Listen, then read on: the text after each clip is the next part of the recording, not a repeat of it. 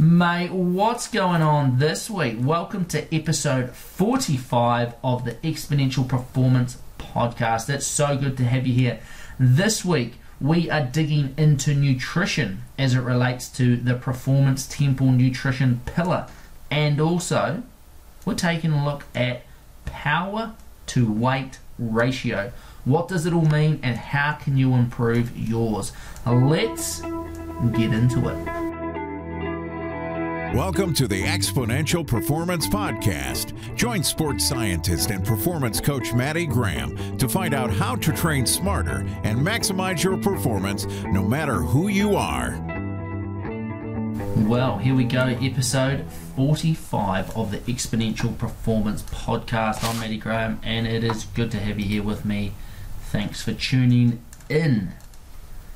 Now, it's been great to see that some of the stats for the podcast have been going up, not only on current episodes that I release, but back episodes. So it's awesome to see people getting back and checking out the earlier episodes. Lots of great information on those. Also, another thing, questions. If you have got questions, send them through to me any way you like. Send them via email, via Facebook, via Instagram.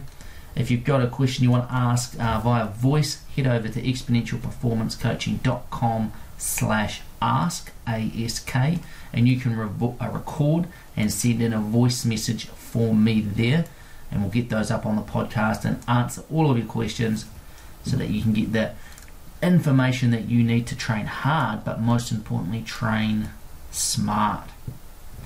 Now, if you follow me over on Instagram, you may have seen recently I have been doing some Instagram stories, doing little what I've been calling Insta reviews. I read a lot of different scientific research papers and review papers, and what I thought I'd start doing is just sharing those with you, taking wee screenshots of the different papers that I'm going through and posting them up on those Instagram stories. So I've just done one about cycling, where to put your money in terms of and time in terms of training, wheels, aerodynamics, nutrition, that sort of thing. A little research paper about that. Also have covered sleep and also training the gut.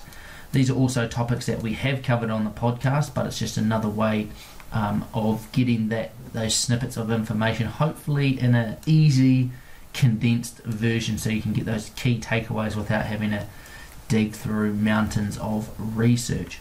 I have saved those as my highlighted stories over on Instagram, so they will be there forever now, I guess, just sitting up at the top of my profile. If you want to go and check me out over on Instagram, come and join me. I share lots of stuff on there that I only share on Instagram, and it'll be cool to hang out with you over there.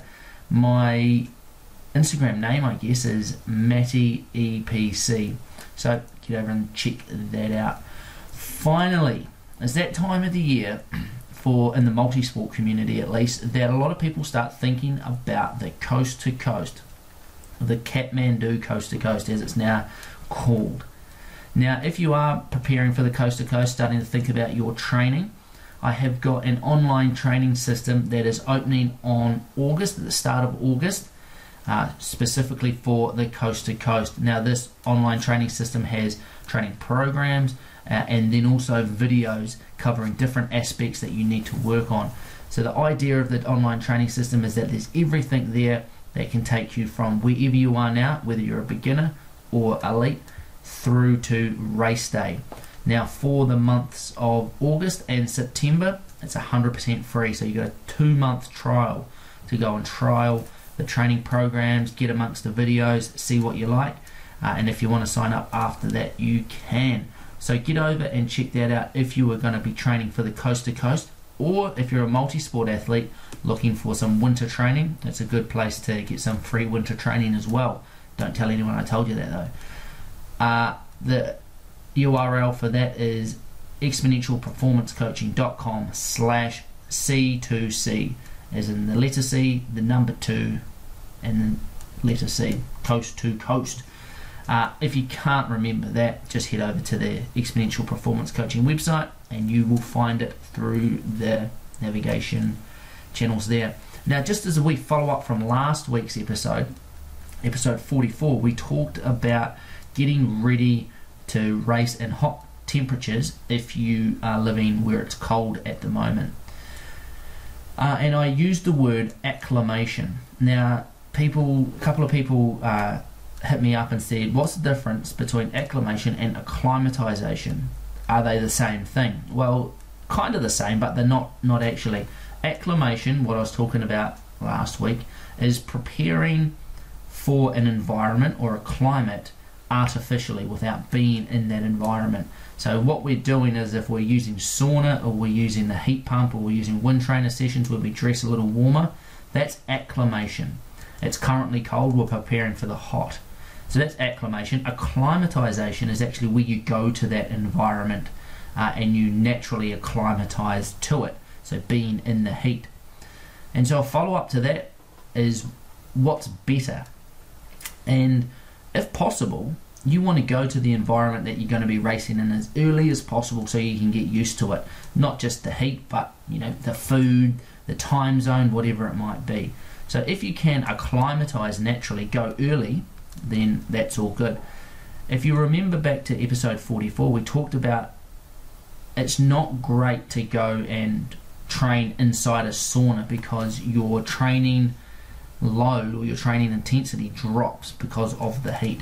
So if you're going to a hot environment and you're going to naturally acclimatize in that environment, you need to be really careful and apply quite aggressive cooling strategies in that hot environment so that your training intensity doesn't go through the floor and stop your adaptations or minimize your adaptations.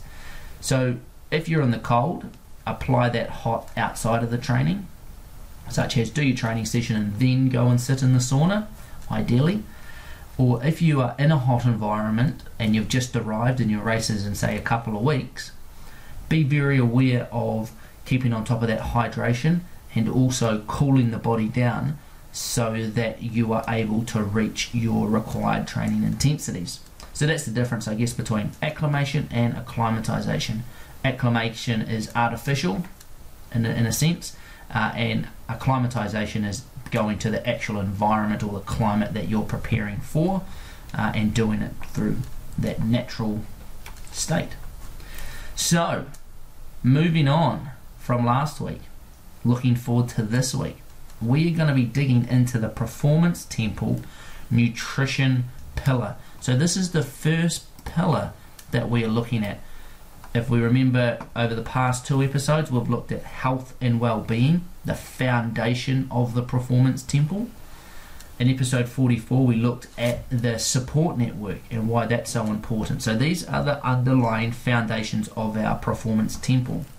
Now, on top of this foundation sits 4 pillars, and in no specific order of importance. We've got nutrition, function, recovery, and psychology. All of these 4 pillars support our physical training. On top of this, we have our traditional periodization, the roof of the Performance Temple. That physical training can only reach a certain height based on how strong these pillars are. If there are cracks in these pillars, your nutrition's not quite spot on, you're not paying attention to your recovery, maybe you've got little niggly injuries because you haven't been looking after your functional training, then the whole Performance Temple can come crumbling down. And remember, if you want to get your free introduction to the Performance Temple, you can do that over at exponentialperformancecoaching.com. 100% free download to the introduction of the Performance Temple. So today, we're going to tackle nutrition.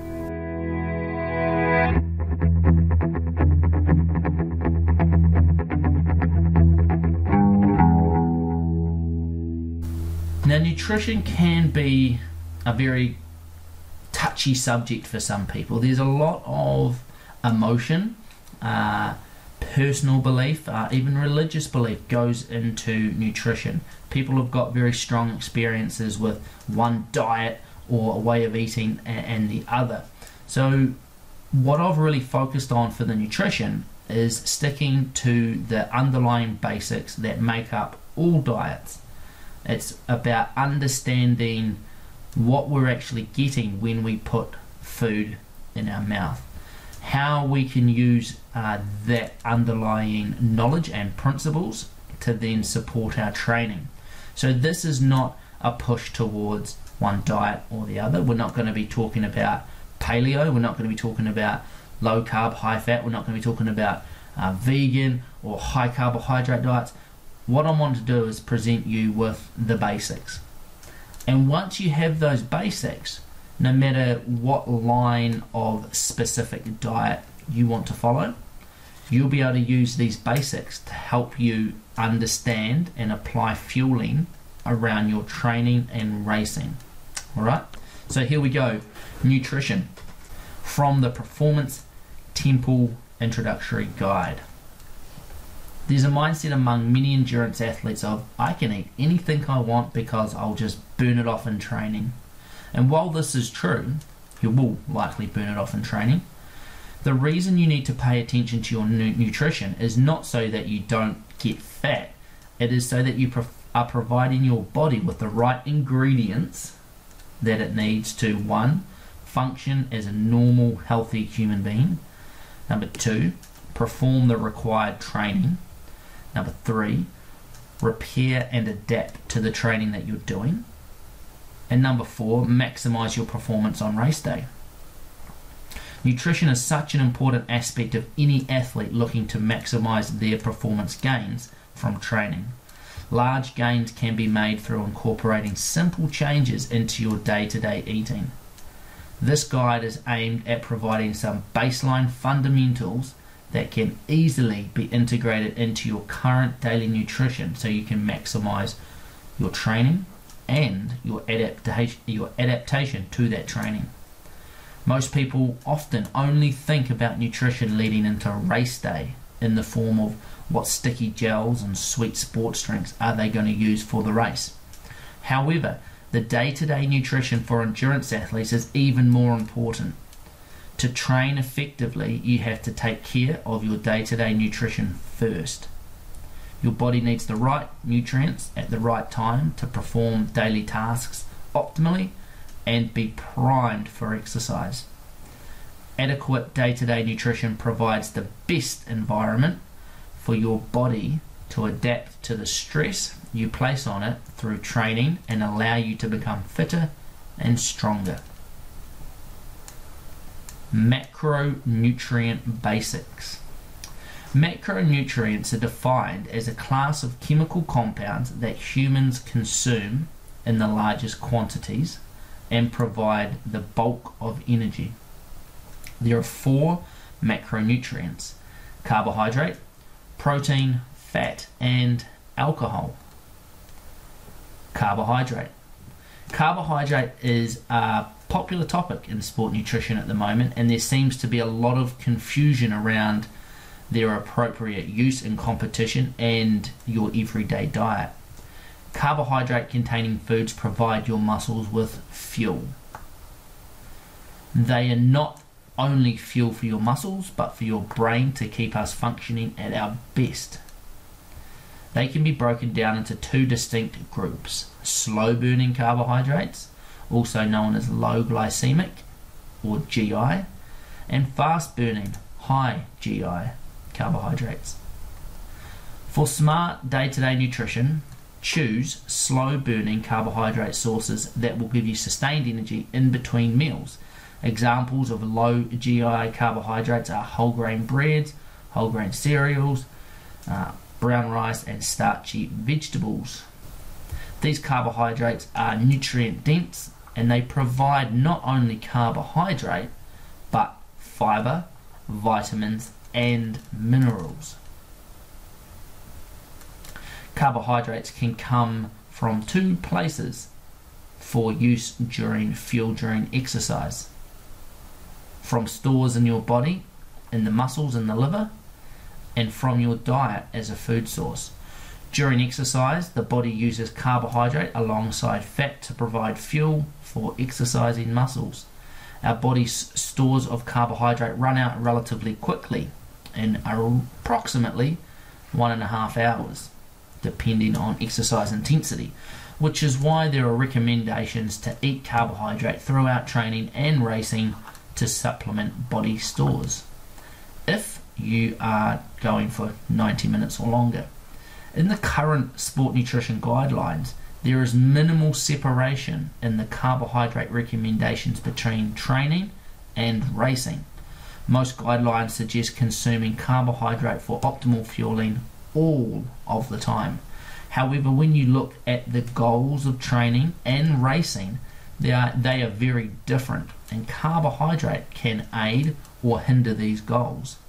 To find out more about this topic and times when you should not consume carbohydrate during training, read the following article.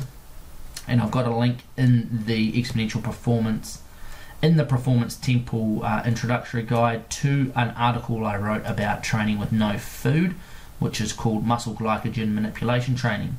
And you can find that either in the Performance Temple introductory guide, or head over to tinyurl.com/training with no food, and you can check out that article there.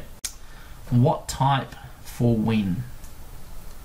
Sugars are in food such as lollies, sports drinks, ripe bananas, jam, honey, white bread, and are good for high intensity training, competition, and immediately after training. This is because they are high GI and easy to digest, meaning the carbohydrate can be used faster for energy in exercise or stored in the body more quickly than starches. Starches include foods like pasta, rice, potatoes, whole grain bread, rice crackers / rice cakes, baked beans, spaghetti, and breakfast cereals, which are good as a general base to make up athletes' meals every day. Starches provide other nutrients such as fiber, vitamins, minerals, therefore are more important for your overall diet. Everyone is unique. Athletes require more carbohydrates than the general population as they use more energy each day, and additional energy is required for training. Therefore, athletes should include starchy carbohydrates with every meal and choose carbohydrate-based snacks. It is important to remember that you are unique in determining what is ideal to eat before, during, and after training, depending on your sport, food tolerance, and how different foods make you feel. Now, I also have a video that is outlined in the Performance Temple introductory book from new sport nutritionist Whitney Dagg that talks about an overview of carbohydrate, so you can click through that. I'll also put a link to these things in the show notes over at exponentialperformancecoaching.com/45 for episode 45. Now we're moving on to protein. Protein containing foods are required in athletes' day-to-day diet to build and repair many tissues and structures contained in the body. They are not only responsible for building muscle tissue, but are essential for the optimal function of all bodily cells. Excess protein cannot be stored in your body. Animal foods are considered the best source of protein, as they are termed complete protein sources. This means they contain all of the essential amino acids, think about these as little building blocks, required to build any proteins in the body.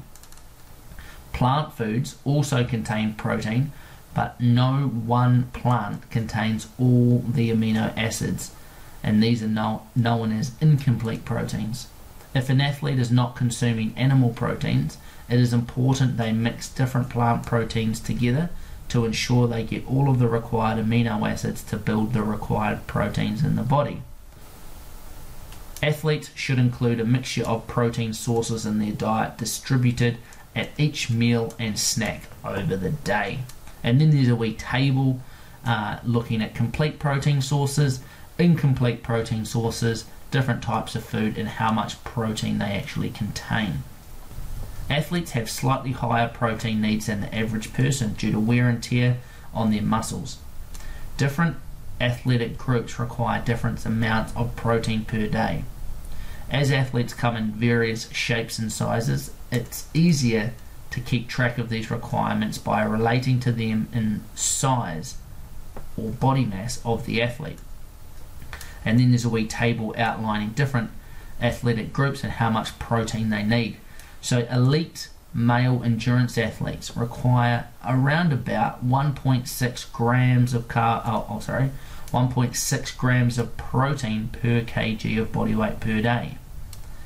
If you're looking at moderate intensity endurance training, that'd be most weekend warriors, recreational type endurance athletes, you're looking at about 1.2 grams per kg per day of protein. Resistance training athletes are looking at somewhere between 1 to 1.7 grams of protein per kg of body weight per day. Now, just a few notes. Female athletes require approximately 15% less protein than male athletes. And then athletes who are on a weight loss diet have a higher requirement of protein due to maintain muscle mass and help with satiety or staying full. So you can see that it differs. Okay, and this is where diet becomes quite confusing, I think, is that as with training, and I think everyone appreciates that training differs a lot, but they think that there's going to be one diet for everybody. You know, there's no one training program for everybody, and I think everyone sort of is onto that. Personalized training programs, or, you know, specific training programs for specific events or specific races, they're very different. And the same with nutrition. Here we can see already, depending on if you're an elite athlete, doing moderate intensity endurance training, or if you're a resistance athlete, each one of those things mean you need less or more protein. And then female athletes, that changes things again. And then if you're on a weight loss diet, that changes things again. So it all comes back to what are your goals, what is specific about you. Alright, back to the nutrition pillar, fat. We are often told to avoid foods high in fat and choose low fat options. Fat has an important structural and functional role within the body, including cell membrane integrity, transportation of molecules, and cell signaling. The human body, however, only requires a very small amount of fat each day. Fat is very energy dense. It contains 37 kilojoules per gram. Therefore, only a small amount contributes to a large amount of energy. Excess energy above your required level will lead to unwanted weight gain. Now, not all fat is created equally. The processing of vegetable oils creates trans fats, which are more structurally closer to plastics than actual fat. Instead of giving you a list of things to avoid, focus on choosing coconut oil, butter, or lard for high heat cooking. Use olive oil and flaxseed oil as dressings after the cooking is done. And avocados, oily fish, nuts, seeds, as you get the fats plus the nutrients in these foods. So there's a little thing about fat. Finally, moving on to alcohol. Now, most people are surprised when they hear that alcohol is a macronutrient. Alcohol is formed when yeast ferments without oxygen. Different sugars in foods form different forms of alcoholic drinks. For example, beer is made from the sugar of malted barley.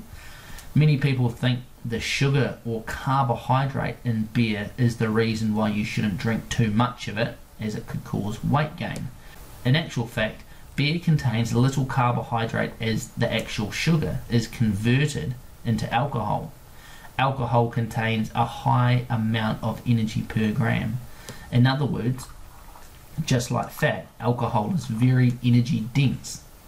Therefore, it is the alcohol in beer, not the carbohydrate, that is responsible for weight gain. Humans are not designed to drink alcohol, and it is the one macronutrient that we can live without. Alcohol has also been found to impede training adaptations, which, if you are trying to maximize your performance, should be of concern. Now, with each one of these pillars of the performance temple, I have dug deeper into each of the pillars and put out a separate handbook for each of them. So if you want to find out more, you can get the extended Performance Temple Nutrition Handbook, and in that we dig more into day-to-day nutrition made simple, how to snack smart, why is energy density, we've talked about that a couple of times today, important, what supplements you should be taking, and how to deal with GI problems.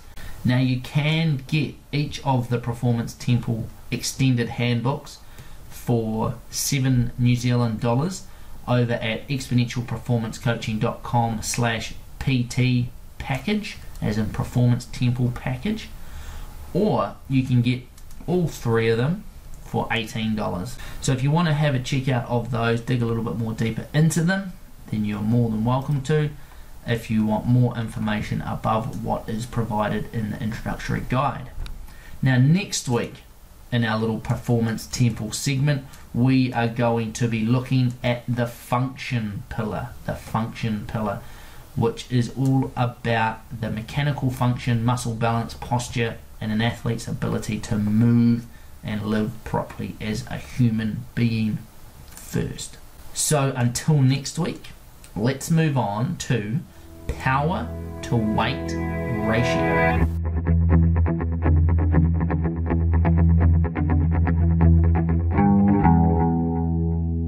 Now, power to weight ratio. This relates to cyclists, obviously will be quite familiar with power to weight ratio, but also running, and to a certain extent other sports as well. Now most people have probably heard of power to weight ratio, but what I find is that many people don't really understand the implications it has to your riding. Now, what is power to weight ratio to start with? Well, power is the amount of work that you perform on a bike or running or in any sport. Cycling, we can measure it quite easily with a power meter. Running power meters are starting to come out, and also kayaking power meters. So power is simply the amount of work that you do in a certain amount of time. And in cycling, that is how much force you push into the pedals and how many times you spin those pedals around. So you can change the amount of power you're producing on the bike by pushing harder or spinning them faster, or a combination of the two. So normally in cycling, when we talk about power to weight ratio, we are looking at the amount of power you can produce at functional threshold power. So at your threshold, your sustained power output, how much power can you sustain for around about that 1 hour period. So once we have that number, we divide it by your body weight. So this is how much weight that power then has to move. And the way I like to think about power to weight ratio is if you think of a Big Mac truck, it has a lot of power. Okay, it has a lot of power. So it's got a massive engine in it. But it needs a massive engine because it's moving a lot of weight. It's got obviously the truck, but then the trailer as well, and depending on what's in that trailer depends on the weight. So although this massive power is there, once you divide it by the weight and get the watts per kilo, it's quite low, and that's why trucks go so slowly up hills. Now if you think about a smaller car, let's say a Mini, okay, a Mini. Now obviously it's quite small, and the engine in it's quite small as well. But what can go faster up a hill?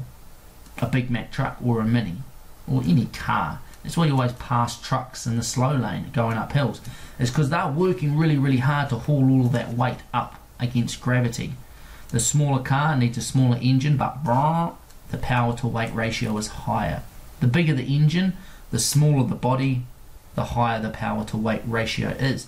Now, why is power to weight ratio important? Well, it's most important when you're climbing uphill against gravity. Most important going uphill against gravity. However, if you lose some weight, then it actually changes your frontal surface area, which is how much of you is exposed to the wind. If you've got a smaller body, there's less drag as well. So it does have some applicability to flat time trial courses as well, but as we'll talk about soon, it's most important for climbing. The other place it's really important, and this is where it applies to some other sports, is when you are starting from a dead stop. So if you're doing a standing start, or you're doing a start of a kayak race where you're completely stopped, how heavy you are determines, and how much power you've got determines how fast you can get up to speed. Okay, because you're going from a dead stop to get that weight moving. But mostly it is all about climbing a hill. So for approximately every kg of fat or non-functional mass you have, so when I say non-functional mass, I'm talking about any weight that's not actually helping turn the pedals. So if you're carrying a brick in your back pocket, that's non-functional weight. It's weight, it's not helping you turn the pedals. If you've got a little bit of extra muscle mass that helps increase the amount of force going through your pedals, that's functional. Fat, if you've got any fat mass, that's non-functional weight, in that it does not actually help you turn the pedals. And this is where we're talking about having a lighter bike could potentially help as well. So any non-functional mass you have, for every kg of that, costs you about 3 seconds over a 1 kilometer moderate grade climb. 1 kg equals 3 seconds per kilometer. So if you have a 10 kilometer climb and you have 5 kgs of excess weight, let's say you got a little bit of a spare tire around your tummy because it's been winter and you've been hibernating, whatever it might be, then you're going to be about 2.5 minutes slower compared to a lighter version of yourself. Same engine, just we're changing the weight. So this is why it can be quite important, is that it can change performance quite dramatically. The newer you are to training, the bigger the effect this has. If you're an elite athlete, then changing your body weight becomes quite hard because, one, it's already quite low, and the benefits that you get from it are quite marginal because your power is quite high. If you're an untrained person just starting out, or let's say you've got a couple of years riding under your belt, or you're a recreational racer, you have the biggest gains to be made by this. Losing a little bit of weight or increasing your power to improve that power to weight ratio. So let's have a look at a bit of an example here. Let's say we've got rider A. Now rider A is 63 kilos. Their functional threshold power is 300. So if we take their power, divide it by their weight, what it gives us is 4.7 watts per kilo. 4.7 watts per kilo. So what does that actually mean? Well, this person would be a pretty fit Cat 1 to Cat 2 racer depending on where they live. Having a look at rider B, they're a little bit bigger. They're 83 kilos, but their functional threshold power is 360 watts. So they're actually producing 60 more watts at functional threshold power compared to rider A. But when we go watts divided by weight, we get 4.3 watts per kilo. So that's a little bit less. The power to weight ratio is less. So we've got our rider B, who's our sort of Big Mac truck, and then we've got rider A, which is our mini, so to speak.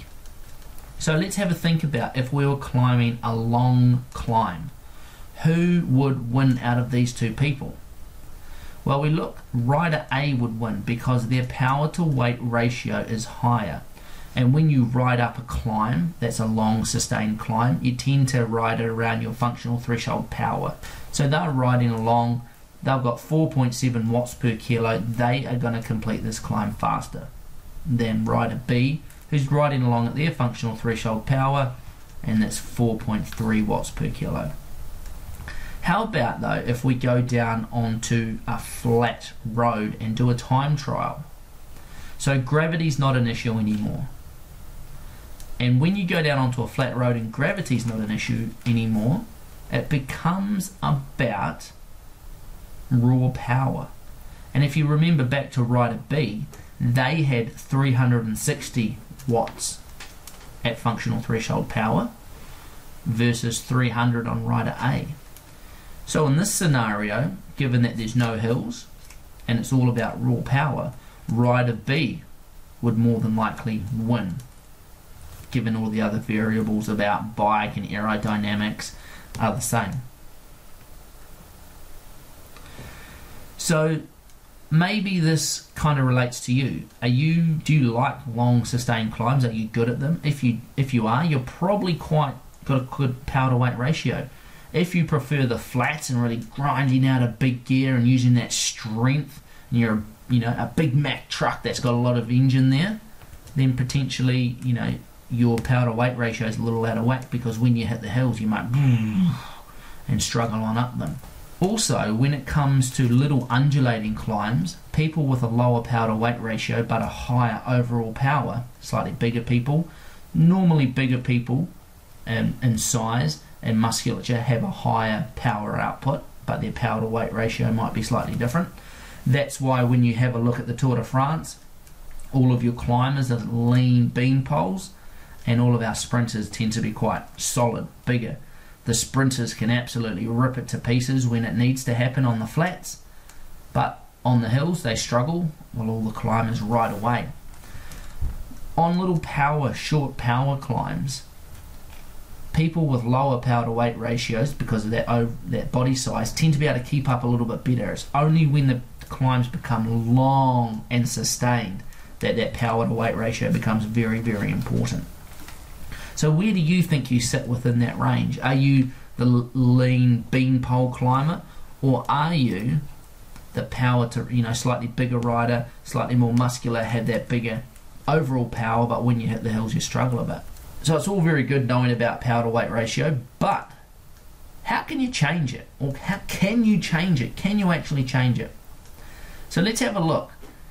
When we come to improve our power to weight ratio, we can focus on two different areas. Obviously, we can look at the weight loss, or the weight side of thing, and this is where people often first jump. They say, ooh, what can I go and buy that's 100 grams lighter for my bike that I already have? And they go and buy a stem or a seat post that's a couple of 100 grams lighter. The other side of things, does that sound like you? I bet it does. The other side of things is the power side. We can improve our power through training. Okay, so I want to have a look at both of these sides. Let's start over at the weight loss side, since that's mostly where people jump. Now, the thing with weight loss is that it's quite limited if you are highly trained. If your body fat is already quite low, then it's hard to lose any more. And you get to a point where if you start losing more body fat, it becomes negative. And you have a look at a lot of the elite riders at the Tour de France, and they are so lean that they look like they've just come out of a World War II concentration camp, and they're just skin and bones. And if you, as a healthy individual, would try to get to that weight level, you would become very, very sick unless you supplemented your body with some performance enhancing, let's call them supplements. Okay, and this is why the professional peloton are on a lot of the drugs that they are on, is because if they weren't, they would be very sick individuals. Their testosterone level drops through the floor. That's why they're taking testosterone supplements. Also, growth hormones, all those things. So as soon as you start to decrease your body weight to an unhealthy level, your performance will go through the floor because your body goes out of whack. You're attacking that bottom level of the performance temple, that health and well-being. So it's quite limited for highly trained individuals. If you are a recreational rider and you know that you've got some body fat to lose, then it's probably a good place to start. But the way I like to think of it is focus on it through your training versus getting hung up on weight loss. Because if you get hung up on weight loss, it can start to impede your performance, because it becomes all about weight loss. And weight loss and performance are two very different things. And a lot of people come into endurance sport, I find, with a weight loss mindset. Maybe they've started to get into cycling or getting into the gym and starting to run because they wanted to lose a few kgs. And exercise becomes about burning energy rather than training to improve performance. So we can start to get into a bit of a negative headspace. So it's limited in highly trained individuals, that weight loss. And you can only buy so many carbon fiber parts, and the amount that you can actually add that up to is quite limited.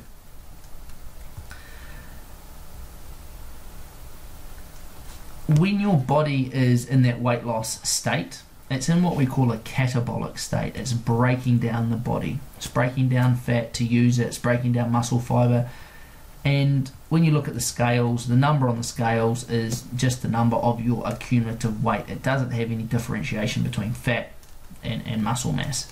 So what we want to do is to improve our performance, we need to be in an anabolic state. An anabolic state. And anabolic is all about building the body, building new, muscle cells, new red blood cells, building more, muscle tissue. All of those things are so important for improving your performance.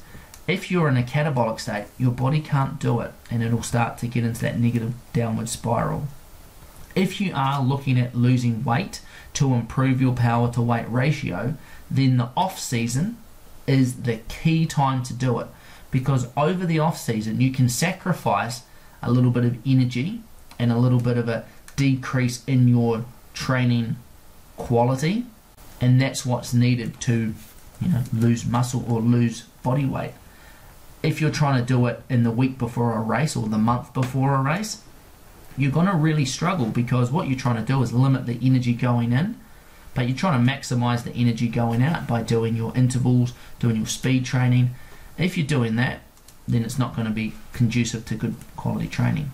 So I think the overall bottom line when it comes to weight loss is to focus on your training, as this leads back to some weight loss. So let's pop over and have a think about improving our power.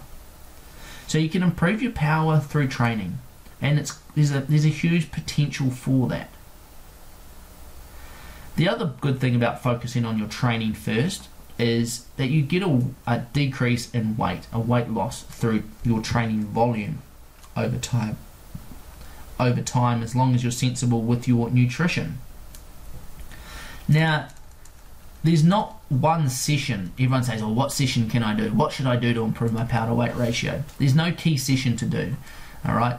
But one session that is good for improving your functional threshold power when it relates to hill climbing ability is sustained hill repeats. Now, just going back to that original comment, there's not one session that's just going to improve your power to weight ratio. This session should be incorporated into a complete training program that's looked at developing your aerobic base first, getting some transitional training in there before attacking some sustained hill repeats. And then following on from that, there should be some higher intensity, shorter volume work as well. So this is a good session, but it's not the golden bullet, the silver bullet, so to speak. So these sustained hill repeats are really good at developing your sustained climbing ability. So what you want to do is, after a good warm-up, do 3 to 5, depending on who you are and where your level is, of hill climbs of about 8 to 12 minutes long. Okay, start at 8 minutes and then progress yourself through to 12 as you develop. With these hill climbs, you want to have about half the amount of work time as your recovery. So if you climbed for 8 minutes, you want to have 4 minutes of recovery. If you climbed for 12 minutes, you want to have 6 minutes of recovery. So the idea of these is to develop your sustained hill climbing ability. What happens is, as you're climbing, you get a lot of lactate produced in your muscles. Your body gets better at dealing with it. It gets better at tolerating it. It gets better at removing it from the system, and it also develops your aerobic base so that you start producing more lactate later in the picture, so to speak. So this is a really good session if you want to try something to improve your power to weight ratio. But that caveat again, this is not a one-off session that's the only thing that's going to improve your power to weight ratio. It should be included in an overall training program. The other thing that you can do is strength training.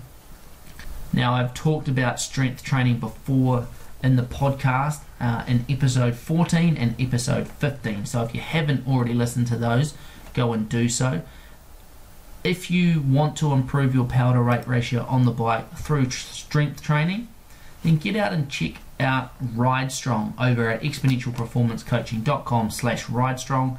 This is a strength training program that I've developed specifically for cyclists of all types, whether that be road, track, or mountain biking, to improve your strength, which will lead to an increase in power to weight ratio as well. So there we have it, power to weight ratio. It's really important. It's not the only thing. Again, it comes back to what your goals are, who you are as an individual. Are we able to make gains in your power to weight ratio depending on where you are at in your development? Have you got weight to lose? Yes, then we could do that. Have you got power to gain? Absolutely yes. Let's focus on developing that as well. Do you need to go and spend thousands and thousands of dollars on lightweight carbon fiber components? Well, if it makes you feel good, go for your life, but you can put your money elsewhere and put your time elsewhere as well to improve your performance without that outlay. So that is power to weight ratio done. Now, for any of the resources that I've talked about in today's episode, check them out over at exponentialperformancecoaching.com/45 for the episode number 45. If you've got any questions, please let me know. If you want me to answer them publicly on the podcast, just send them on through. If you want me to answer them on the podcast in this public platform, send them on through. Either head over to exponentialperformancecoaching/ask and send me through a voice message. Otherwise, send me an email or send me a message on Facebook or on Instagram. It would be great. If you want me to answer your questions privately, you don't want the answer and the question shared with the world, head over to Reach Me, which is a little platform where you can ask me a private question for a small fee and I can reply to it in private, either via text or a small video. So if you want to check that out, go over to www.reach.me/Matty Graham and ask me a question over there. Just remember to subscribe to keep up to date with everything that is going on. Doesn't matter what platform you're on, hit the subscribe button so you get instant notifications whenever I upload things to YouTube or through SoundCloud to iTunes to Stitcher, whatever platform you are listening on. Or come on over to Facebook or Instagram and we can continue our conversation over there. That's it for this week, mate. I hope you have found this week's episode informative and helpful. I hope you can take some of that information away from the nutrition pillar and from the power to weight ratio discussion and apply it to your training so that you can train hard, but most importantly, train smart. Have a good week. I will talk to you next week.